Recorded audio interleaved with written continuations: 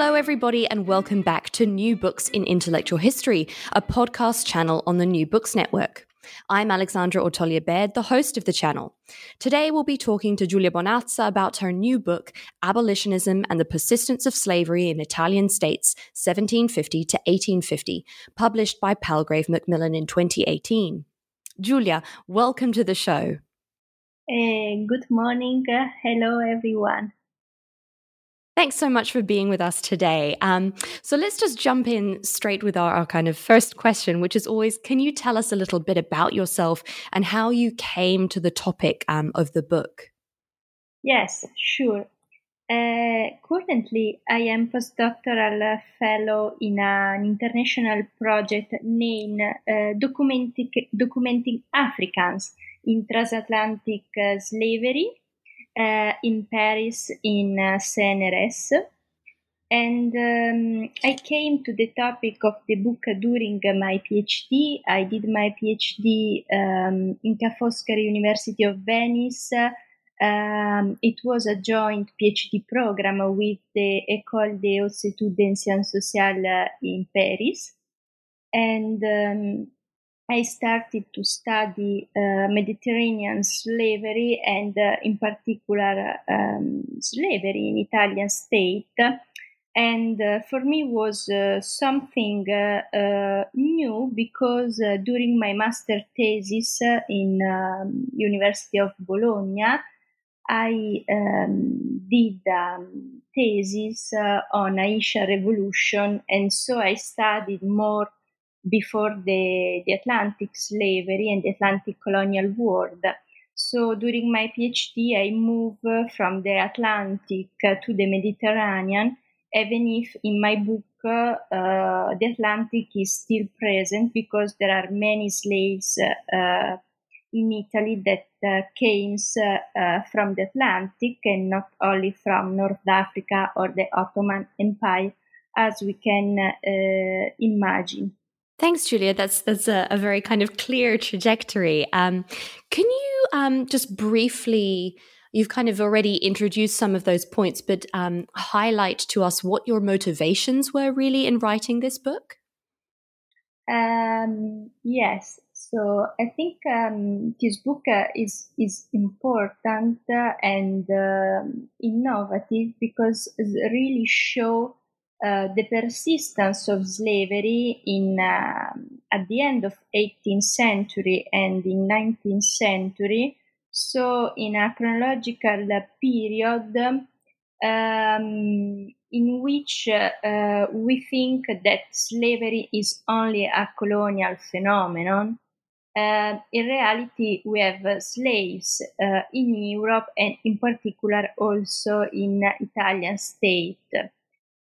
So I think this book is important. This was an important motivation, and not only for historian, but I think for all the citizen, not only Italian citizen, but in general for all the people of the world. Is important to know that there were many slaves also in Europe. That probably is a neglected phenomenon, in particular for the Italian case. Thank you. I mean, we're going to definitely, I think, come back to that point a little bit later in the interview. But before we do so, could you just briefly outline the general structure of the book for the listeners and perhaps the main arguments or takeaway points that you want readers to come away with? Yes. The book is divided in 5 chapters. In reality, the first chapter and the last chapter are the introduction and the conclusion. So the 3 important chapters are chapter 2, 3, and 4. They are really the main core of the book. Because the 3 main aspects of this book are the reverberation of the abolitionist debate in Italian state.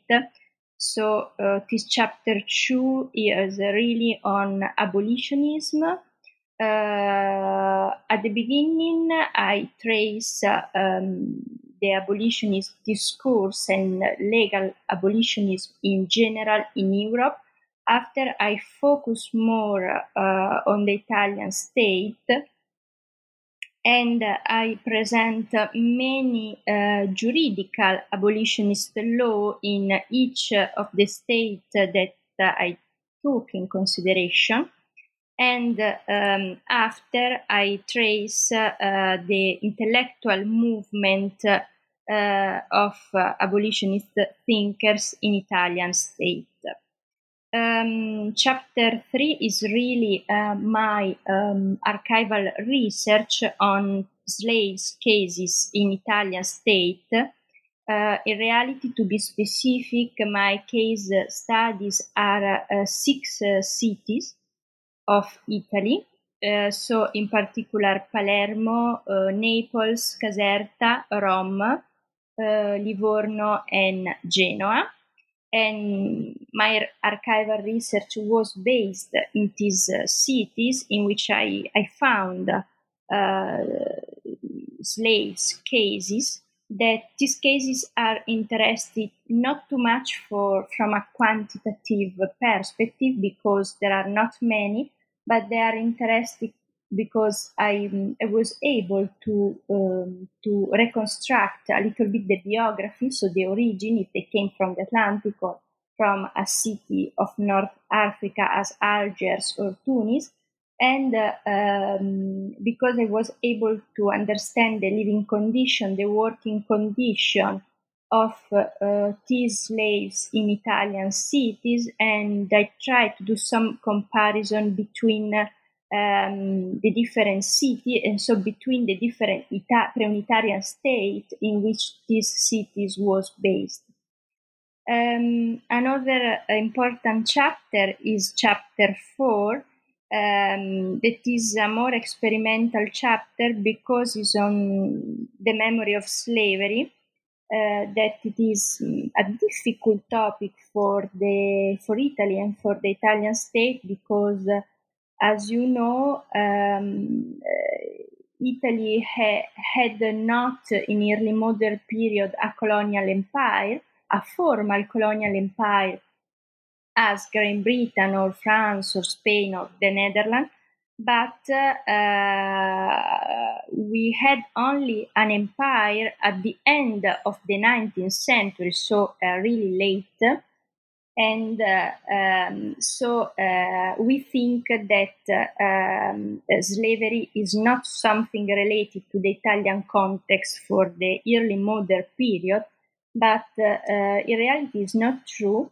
And so in this chapter, I try to show that this memory is present because also in Italy we have many statues. For instance, in Livorno, the famous statue of the four Moor that show that slaves were present in early modern period, also in Italian state.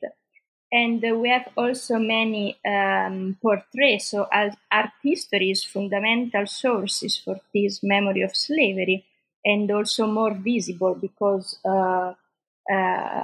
archival sources are mainly for historians. On the contrary, we have really many portraits in Italy that show that many Italian nobles had slaves also in 19th century. So in this chapter, I show, for instance, also some portrait of Comte as Giuseppe Manara or the Comte Lecchi in Brescia that had slaves. So I think this chapter is quite innovative. Also, is important for our contemporary debate in this day, also on the destruction of statue in the world, so not only in Europe, but this phenomenon started in the United States. So I think also in Italy this debate is quite important. And the conclusion of the book is a conclusion named Abolitionism and the Continuity of Slavery, because really I show that even if also in Italian state we had the abolitionist law as in Great Britain, as in France, we have also the persistence of the phenomenon. And in particular, in this conclusion, also the objective is to demonstrate.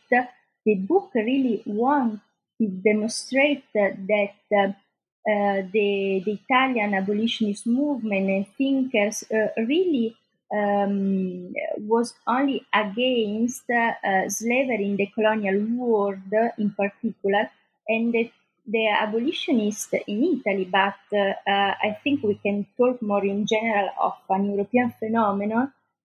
Really, it seems that they don't take in consideration slavery more closely. So in Italian city, but they only made reflection mainly on Atlantic slave trade, on colonial slavery, only sometimes on Mediterranean slavery, but never refer on slaves in Italian cities. So I think for this chronological period, this is something innovative. And these chapters that you've brought up, especially chapter 4 and the conclusion, are incredibly powerful. And I think, especially today in the current kind of global climate, they really struck me upon reading, and they're very, very important, as you say, contributions. I think not just to the historical discussion, but also to kind of civic awareness. So just kind of circling back a little bit, because I'm aware that perhaps many listeners are not perhaps familiar with the history of slavery in the Italian peninsula. Yeah. So could you just give us a very broad overview of this history, which leads up to the period that you've studied in the book? Yes, sure. In Italy, we have an important historiography on captivity in Mediterranean. Also on slavery in Mediterranean. Obviously, all these books are written in Italian and not in English. And so we have the important book of Salvatore Bono, Schiavi, translated in English, Slaves. Also some important books of Giovanna Fiume and many other historians. But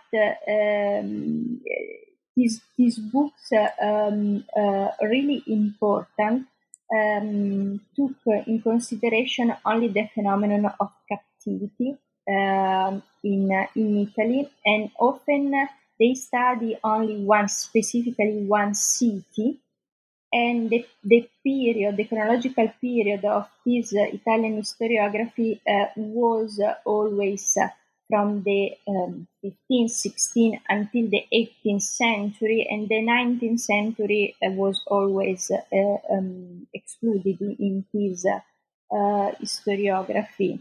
And so for me, his historiography was a fundamental starting point. Also, a first article of Raffaella Sarti, she found a case of slaves also in Bologna at the end of the at the beginning of the 19th century. And so this first article of Raffaella Sarti was important because other historians understand the urgency to find other slave cases in other cities for the first half of the 19th century. And also for the part of the book more on intellectual history, we have an important book of Alessandro Tuccillo, always written in Italian, on the anti-slavery movement, in particular in Naples. But the book of Alessandro Tuccillo focused only specifically on the Enlightenment period, so really on the 18th century, and also Tuccillo didn't study the abolitionist thinkers of the 19th century. I think it's important that also other scholars and people interested in this topic read this Italian book, and also my book for this more late period of the end of the 19th century and for the 19th century. So just staying with this topic that you've kind of brought up of historiography, you draw attention to the shift in scholarship from what you say is the history of slavery to the history of the slave, which you kind of see as a result of methodologies from Italian microhistory and subaltern studies. But you also kind of highlight the lack of data on slavery quantitatively regarding the Italian context. So can you explain to us how your research mediates this tension in its approach, and what kind of source materials have you relied on in order to do that? Yes, sure. Considering the attention on the slave and not on the general phenomenon of slavery, yes, I think this shift is important, and not only for me but for a new generation of scholars, because before also for the Mediterranean the objective were more to present this phenomenon of ransom of captives. If we think also at the French book of Wolfgang Kaiser, Le Commerce des Captifs. So it was more on quantitative data, also to understand the phenomenon of the ransom, concerning quantitative data, the problem is not only for the Italian case, but is more in general a problem for the studies of Mediterranean slavery, because we have some estimation of the presence of slaves in early modern period in Mediterranean, made by Salvatore Bono or Aurelia Martin Casares in Spain, and the number is around 6 million, 7 million.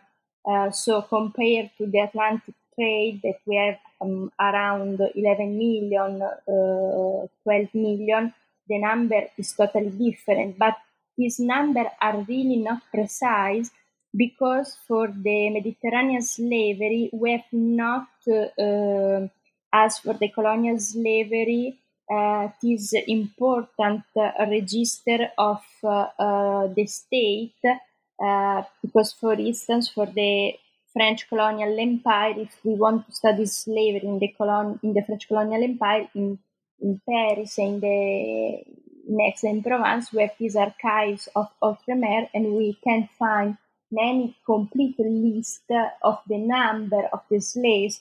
For the Mediterranean is more complicated, because we have to find these traces, but we have not really a complete list of the number of slaves. So we have to find slaves in many types of different sources.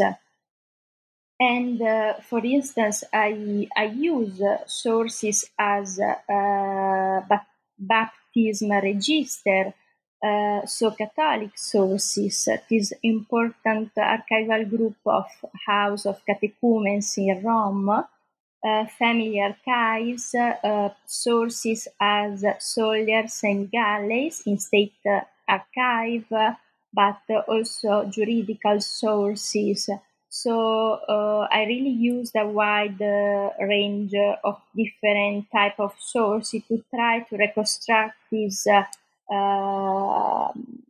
life of the slaves, considering the methodology. Yes, I was for sure influenced by the Italian microhistory and the subaltern studies, but in reality I didn't use Italian microhistory, because it's some really more complex, and you have to use a particular type of exceptional sources that I do not use because I collect different type of sources. But for sure, in this book, for me, is really important the connection between these local cities and the global, because we discovered that we have slaves that come from different parts of the world, also from Brazil, from also the French colonial empire. So we really discovered that the global and the local are really connected, and that the attention on the history of slave because is important, because we can discover how they change their identity. Also, with after the baptism, they change their name. So also it's fundamental try to reconstruct the origin, the movement, the circulation, and the entering in this new community in Italian cities.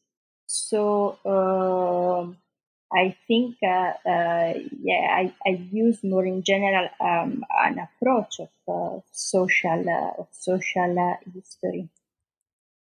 So you've raised two really kind of interesting kind of terms or concepts, which are captivity and ransom, in your answer there. And I wanted to speak kind of more generally about this kind of really core issue of terminology and language when talking about slavery in historical context. So could you perhaps outline some of the difficulties that you faced with regards to the language being used in this period to describe the forms of enslavement and the varied terms and meanings that you actually encountered?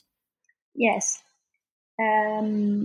So, in general, in historiography, we find in book the word slaves and captives, and the difference between the two words is a captive is a slave, but only for a short period of time. So, is a captivity is a temporary form of slavery. On the contrary, the condition of a slave is a permanent condition, because a slave cannot be ransomed by his family or by the state as a captive. So is a different condition. The problem is that even if in historiography we use these two words, in sources the taxonomy, the vocabulary is more complicated, because for my case studies, I really don't find in sources the word captive, but I find the word slaves, for instance, only in Catholic sources. But in statal sources, you find words that define more the ethnic origin of a captive or a slave, as Turk or Turkish or black. I found the color of the slave, but in statal sources I never find really the word slave for this also period of the end of 18th century for start of the 19th century. So we find also the word Moor, and so often the historian have to understand that this is slaves or captives with the other data of the sources. On the contrary, for the Catholic sources is more easy, because in baptism register you really find that this is a slave, that for instance he was born on a ship, on a Portuguese ship, by an African slave. So we really, in Catholic sources, we really find important data that really prove the presence of Atlantic also slaves. On the contrary, on statal sources, I found more Mediterranean captives, but yes, the taxonomy employed is quite different by the word that today historians use when they write books. And it was really fascinating reading the book to kind of see this really profound difference in vernaculars between the types of sources.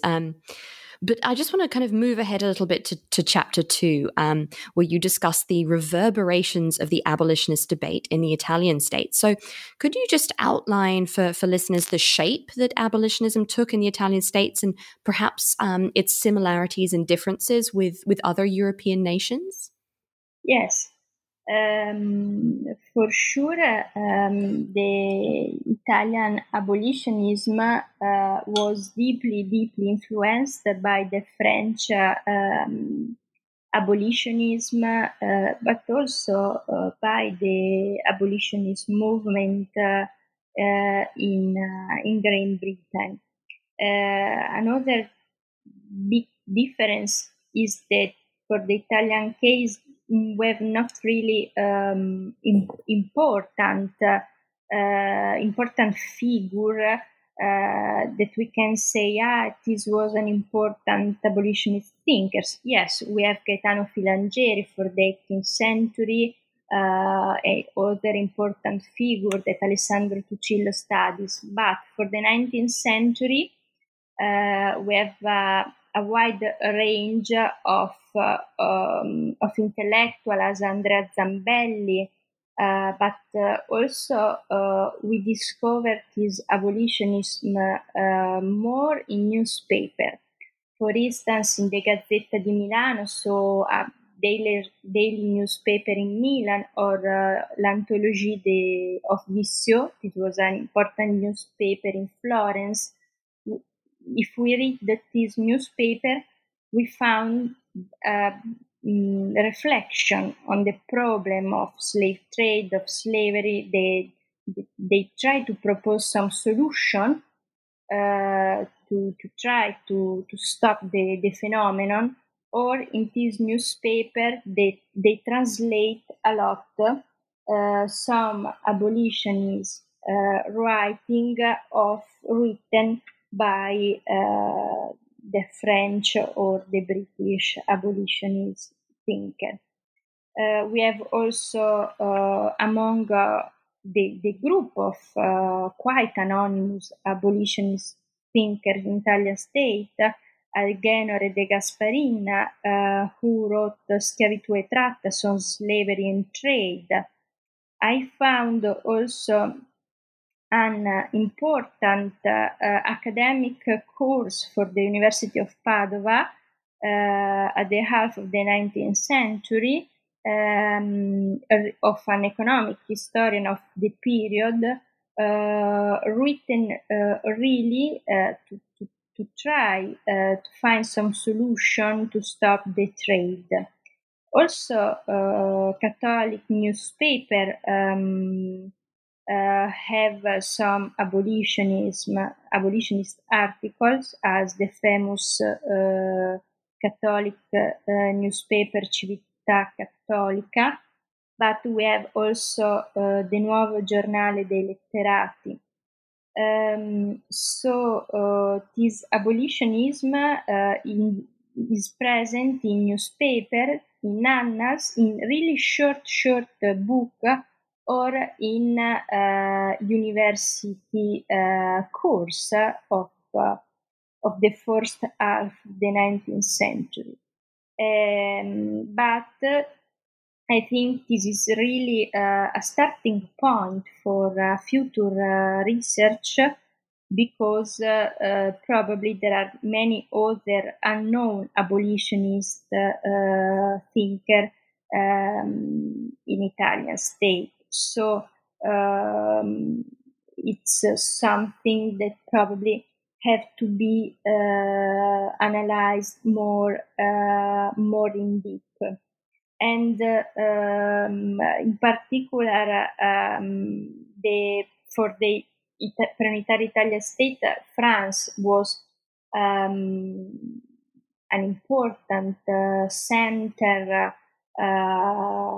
The French abolitionist movement was an important center. But when we read this article on the Italian newspaper, you discover that the Italian tried to enter into this debate on progressive abolition. So the debate on the apprenticeship made by the Great Britain is colonial world, or if they are for a more direct abolitionism, as France made in 1848. So we can understand how the Italian thinkers try to enter in this international debate to propose some solution, but for sure this Italian debate was less important that the abolitionist movement in France or the abolitionist movement in Great Britain, or also the Quakers movement in the United States. But I think today is really important. The historiography, the historians started to study abolitionism also in other states, because today we talk about Italy, the Italian case, but also in Germany there are really new projects also on the abolitionist movement, also in German state before the unification, and also on the topic of slavery in German cities. So I think it's really important that today in Europe we try to study, to discover that this important topic of slavery and abolitionism is also a topic that concerns deeply also the country that had not a formal colonial empire. And I think that's something that, your book does so well, is to really show the complexity of slavery in the Mediterranean context and also globally then. But just kind of picking up on the last question, could you perhaps go into a little bit more detail about the actual kind of intellectual history of the Italian abolitionist movement? So especially the kinds of arguments and ideas that were really driving the kind of intellectual debate? Yes. So in this debate, the role of the Haitian Revolution is really important. For instance, in Andrea Zambelli sulla schiavitù dei negri, there is really a reflection on the quality of the black slaves with the white men. And this equality is really proofs, the proofs for these philanthropists was the Haitian Revolution, because for the first time in history, the slaves made an important revolution against the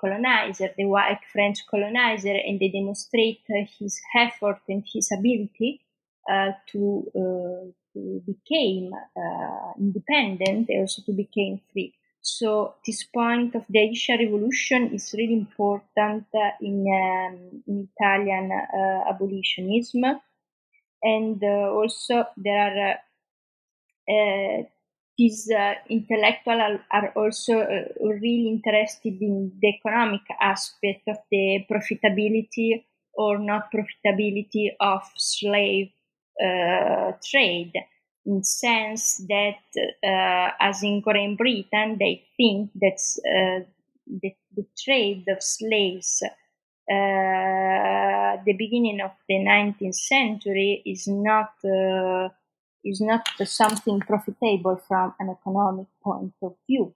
So really many reflections are also related to the economy of the time.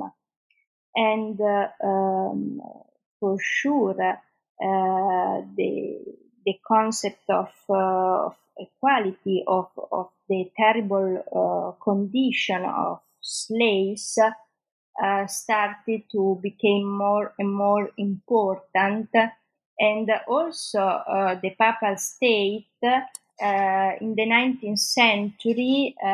So the Pope started to write important document, important encyclic that are fundamental also for the king of each European country against the terrible phenomenon of slave trade and of slavery in the colonial war. So also this role of the Papal State in the world really was fundamental, because if we think in Supremo Apostolatus in 1939 of Gregorius VI, this was a really important act of abolitionism against trade and colonial slavery. But also at the end of the century, if we think of the International Conference of Bruxelles, the important encyclica of Leon XIII, the Pope Leon XIII, in Plurimis, was a really abolitionist important document. So I think there are many specificity on this intellectual but also political abolitionist movement in Italian state. Thank you, Giulia. That's very kind of helpful to kind of frame it and kind of the different elements of discussion. So in chapter 3, you move on to kind of talk about the forms of slavery in the Italian states. And something that I thought was particularly striking was regarding the baptism of slaves in cities like Naples and Rome. Could you give us a little bit of a background to the demographics and the nature of these baptisms that took place? Yes.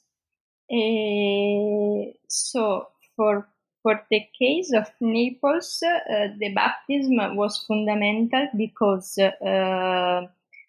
often was in Naples imposed, because I find slaves there of nobles, men, or of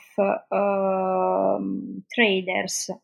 So we found the original name of the slave. For instance, in 1925, there is Pasquale. He was born on a Portuguese ship, and his origin was Guinea.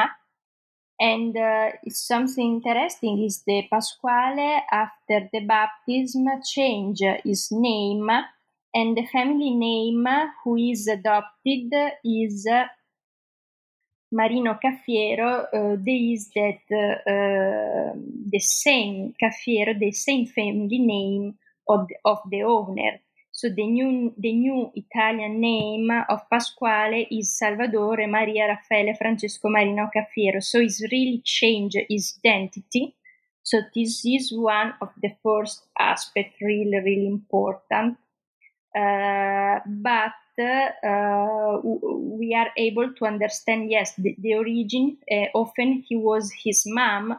For instance, in this baptism register is written was an African slave. So we have some details. Concerning Rome, also it depends, because if they are captives that work in galleys for the Papal State, often the baptism is not imposed, but is more a request of the slaves, that they prefer to be baptized because they don't want to live or to stay in galleys all the time, because the working condition was terrible. So they prefer to be baptized, because in Rome, if they want to receive the baptism, they have to live for 1 year in this house of catechumens.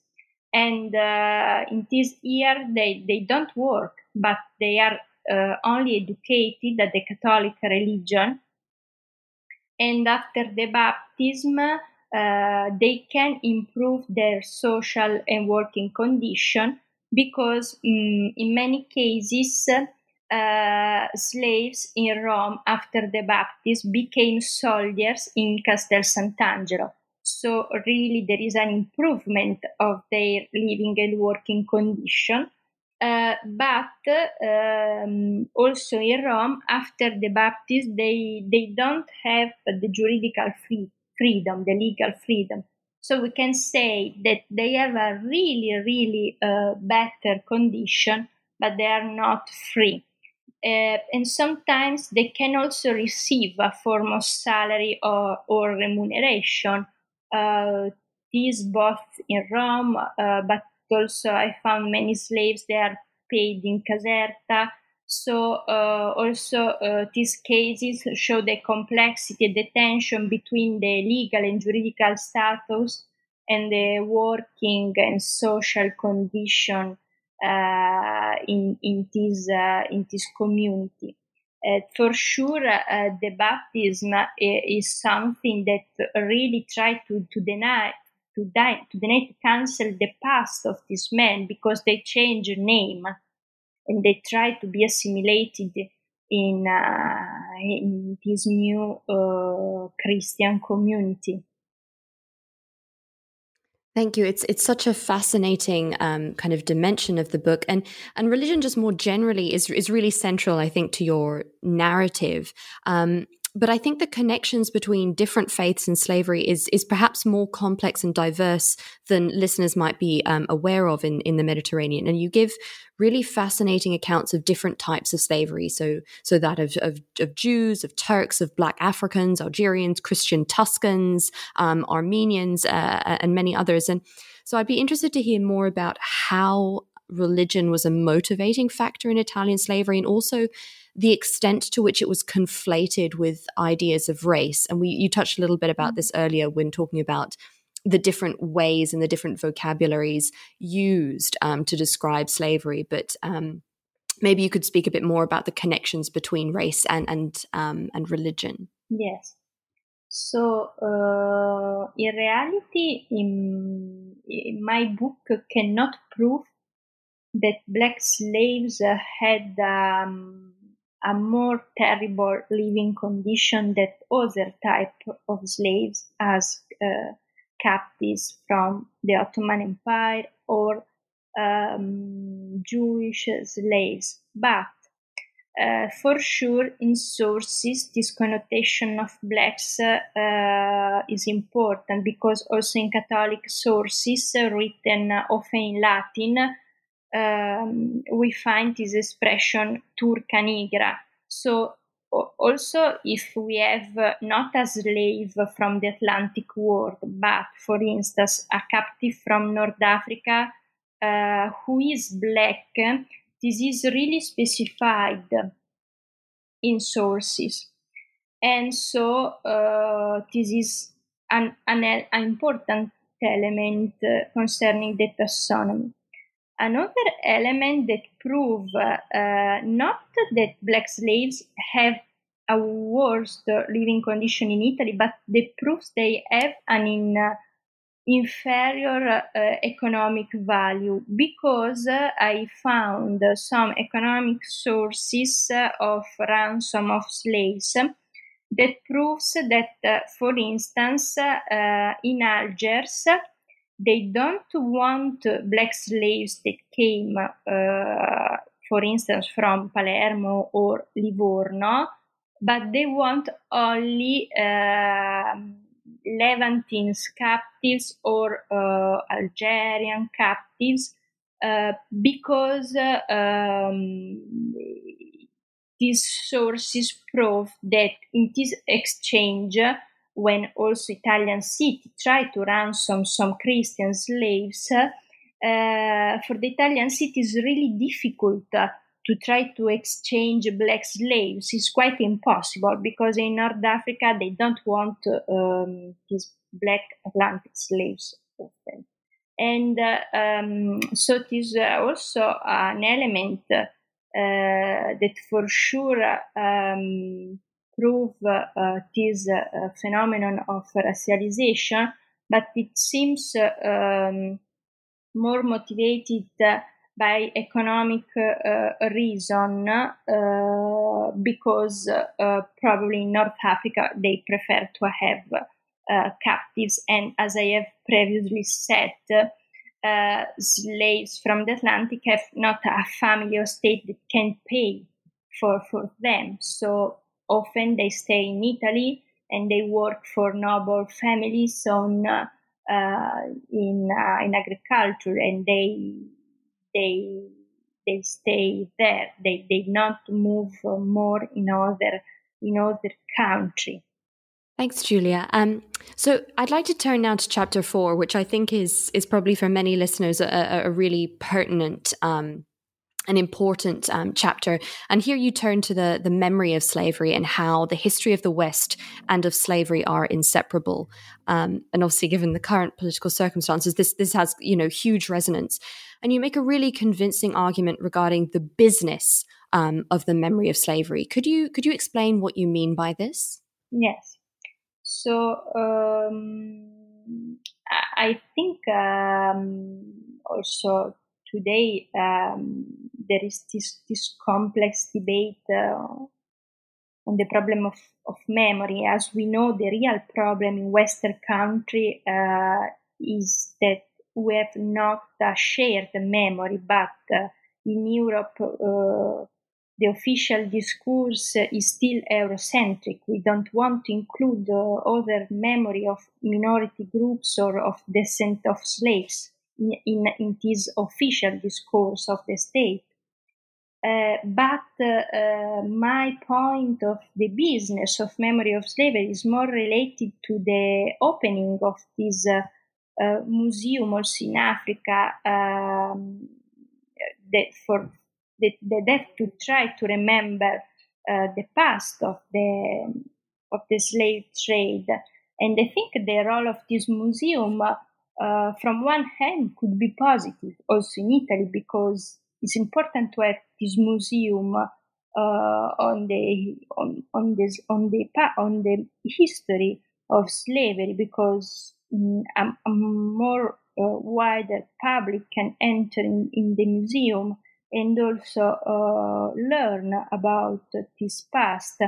But in my sense, also about this opening up of many museums in Africa, it seems that they are also for rich tourists, and so it really don't touch the important point of a shared memory of slavery in Western country, because this memory have to pass by teaching course in school, in primary school, in secondary school, in university.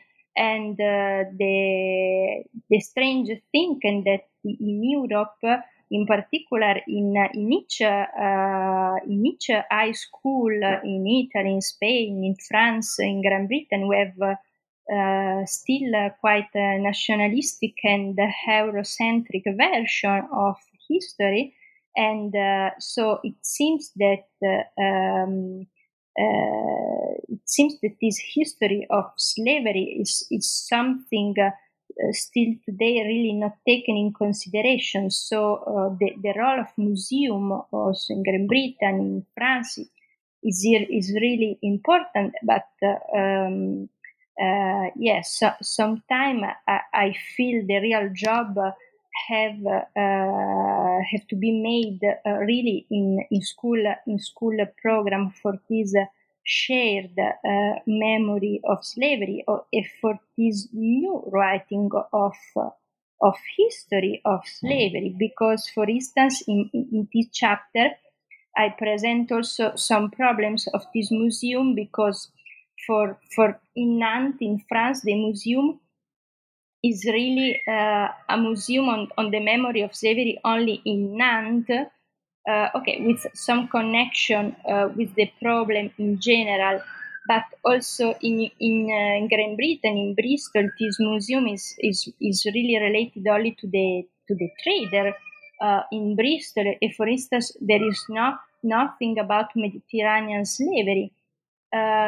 So I think that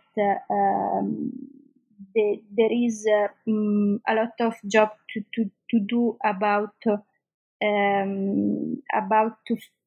reconstruction of a new memory of slavery and a new knowledge of our slaves' past. And I think, you do this so well, and it's an incredibly powerful chapter. And as an intellectual historian, I'm really grateful for when historians like yourself are kind of forcing those on the academic side of history to really think about the resonance that our work has for society, and the ways in which we can go beyond this, performative allyship and this kind of performative decolonization of history and of society. And one thing that I think is possibly really important in this, and that you draw attention to in this chapter, is the emphasis on visual culture and memory. Could you explain how the image of slavery in Italy changed, and what this tells us about shifting perceptions of race? Yes, because now that some art historian or historians started to present this status or this portrait, we start to have an attention also in the public opinion, in newspapers started to write, thanks to Ijab Ashego also, something about this slavery past in Italy. But really, before, even if in Venice, in Livorno also, we have street name called De Turco, really until 10 years ago, we had no perception about this slaves' past, but it was really a neglected phenomenon. And so I think really also this interdisciplinary collaboration between historian, art historian, architect is important to reconstruct this slavery past in Italy. So, in your conclusion, you state that, and I'm just going to kind of read a quotation. Despite the affirmation of the great principles of abolitionism in Italian states, forms of slavery survived there for an extended period. The juridical abolitions of slavery in these states were usually imposed and influenced by external powers, namely Great Britain and France. Rather than being the result of internal reflection, these changes were closely connected with evolving international juridical norms regarding the abolitions of the various slave trades. Now, can you just kind of contextualize this a little bit and explain these contradictions between Italian views regarding colonial slavery and the persistence of slavery in the Italian territory? And I know you've touched on this a little bit already, but because something that's so important in your book is this idea of the persistence of slavery. So could you just reveal a little bit more about what you meant here? Yes. So from a juridical point of view, also in Italy, we have abolitionist law against slave trade and slavery, in particular in the Lombardo-Veneto in 1816, in the Kingdom of Naples, we have some law in 1808, in Tuscany in 1853. But I would say that even if we had this abolitionist law and also this intellectual abolitionism, these cases persistent. And in particular, the juridical law, the legal law, were more influenced by the external and not by the internal reflection, because as probably you know, from a geopolitical point of view, the Italian state in this chronological period, the end of 18th century, the first half of 19th century, were really important geopolitical base for, in particular for Great Britain and France, that tried to have the monopoly of the Mediterranean in this period. So I think that Italy play a role of intermediately. In this sense, I said also that these juridical legal law are more influenced by the external or sometimes imposed, as during the Congress of Vienna or during some bilateral diplomatic agreement between, for instance, Great Britain and the Grand Duchy of Tuscany. Thank you so much, Giulia.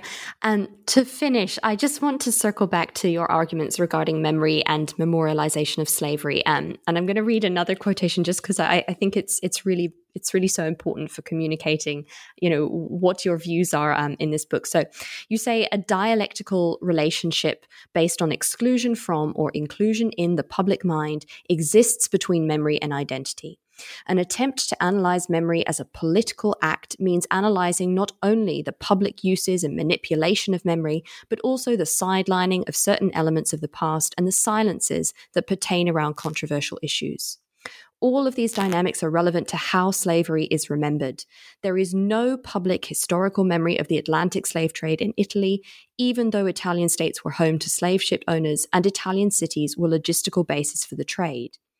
Now, given the current debates regarding public history and memorialization, I'd like to just finish with, your thoughts concerning the civic and political role of the historian, and also how historians like yourself might contribute to the public historical memory of the slave trade in Italy specifically.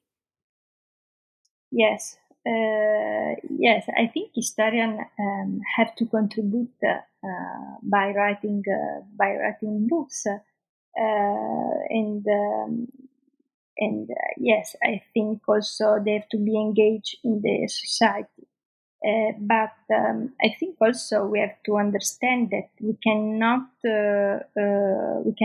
go more further to study slavery only related to a single empire. So I think today it makes not more sense that Great Britain study only the British Empire or France, the French Empire, because we understand that in slave trade and slavery, many actors were implicated and many actors of different nationalities. So it is true that the state of the power, was probably Great Britain or Spain, that they paid the Italian traders, but for sure also the Italian traders or traders of different nationalities were implicated. So I think we have started to study these slaves lobbies of the past, and so this panorama is more complex than the nationalized empire that we have always studied until now. Thank you, Giulia. And before we leave you, because we've taken up so much of your time, could you just give us a quick idea of what you're currently working on? Yes. So in October, I started a new important research project granted by a Marie Curie Global Fellowship. So it's an important European funding, and I will study 2 years in Columbia University in New York and 1 year in Ca' Foscari University of Venice. And my new project is on the value of skin color of slaves and black laborers in the Atlantic and Mediterranean in the period 1750-1880. Well, we very much look forward to hearing about that research in the future. Giulia Bonazza, thank you so very much for being with us today and talking about your book, Abolitionism and the Persistence of Slavery in Italian States, 1750 to 1850. Thank you again. Thank you, Alexandra. Thank you many times.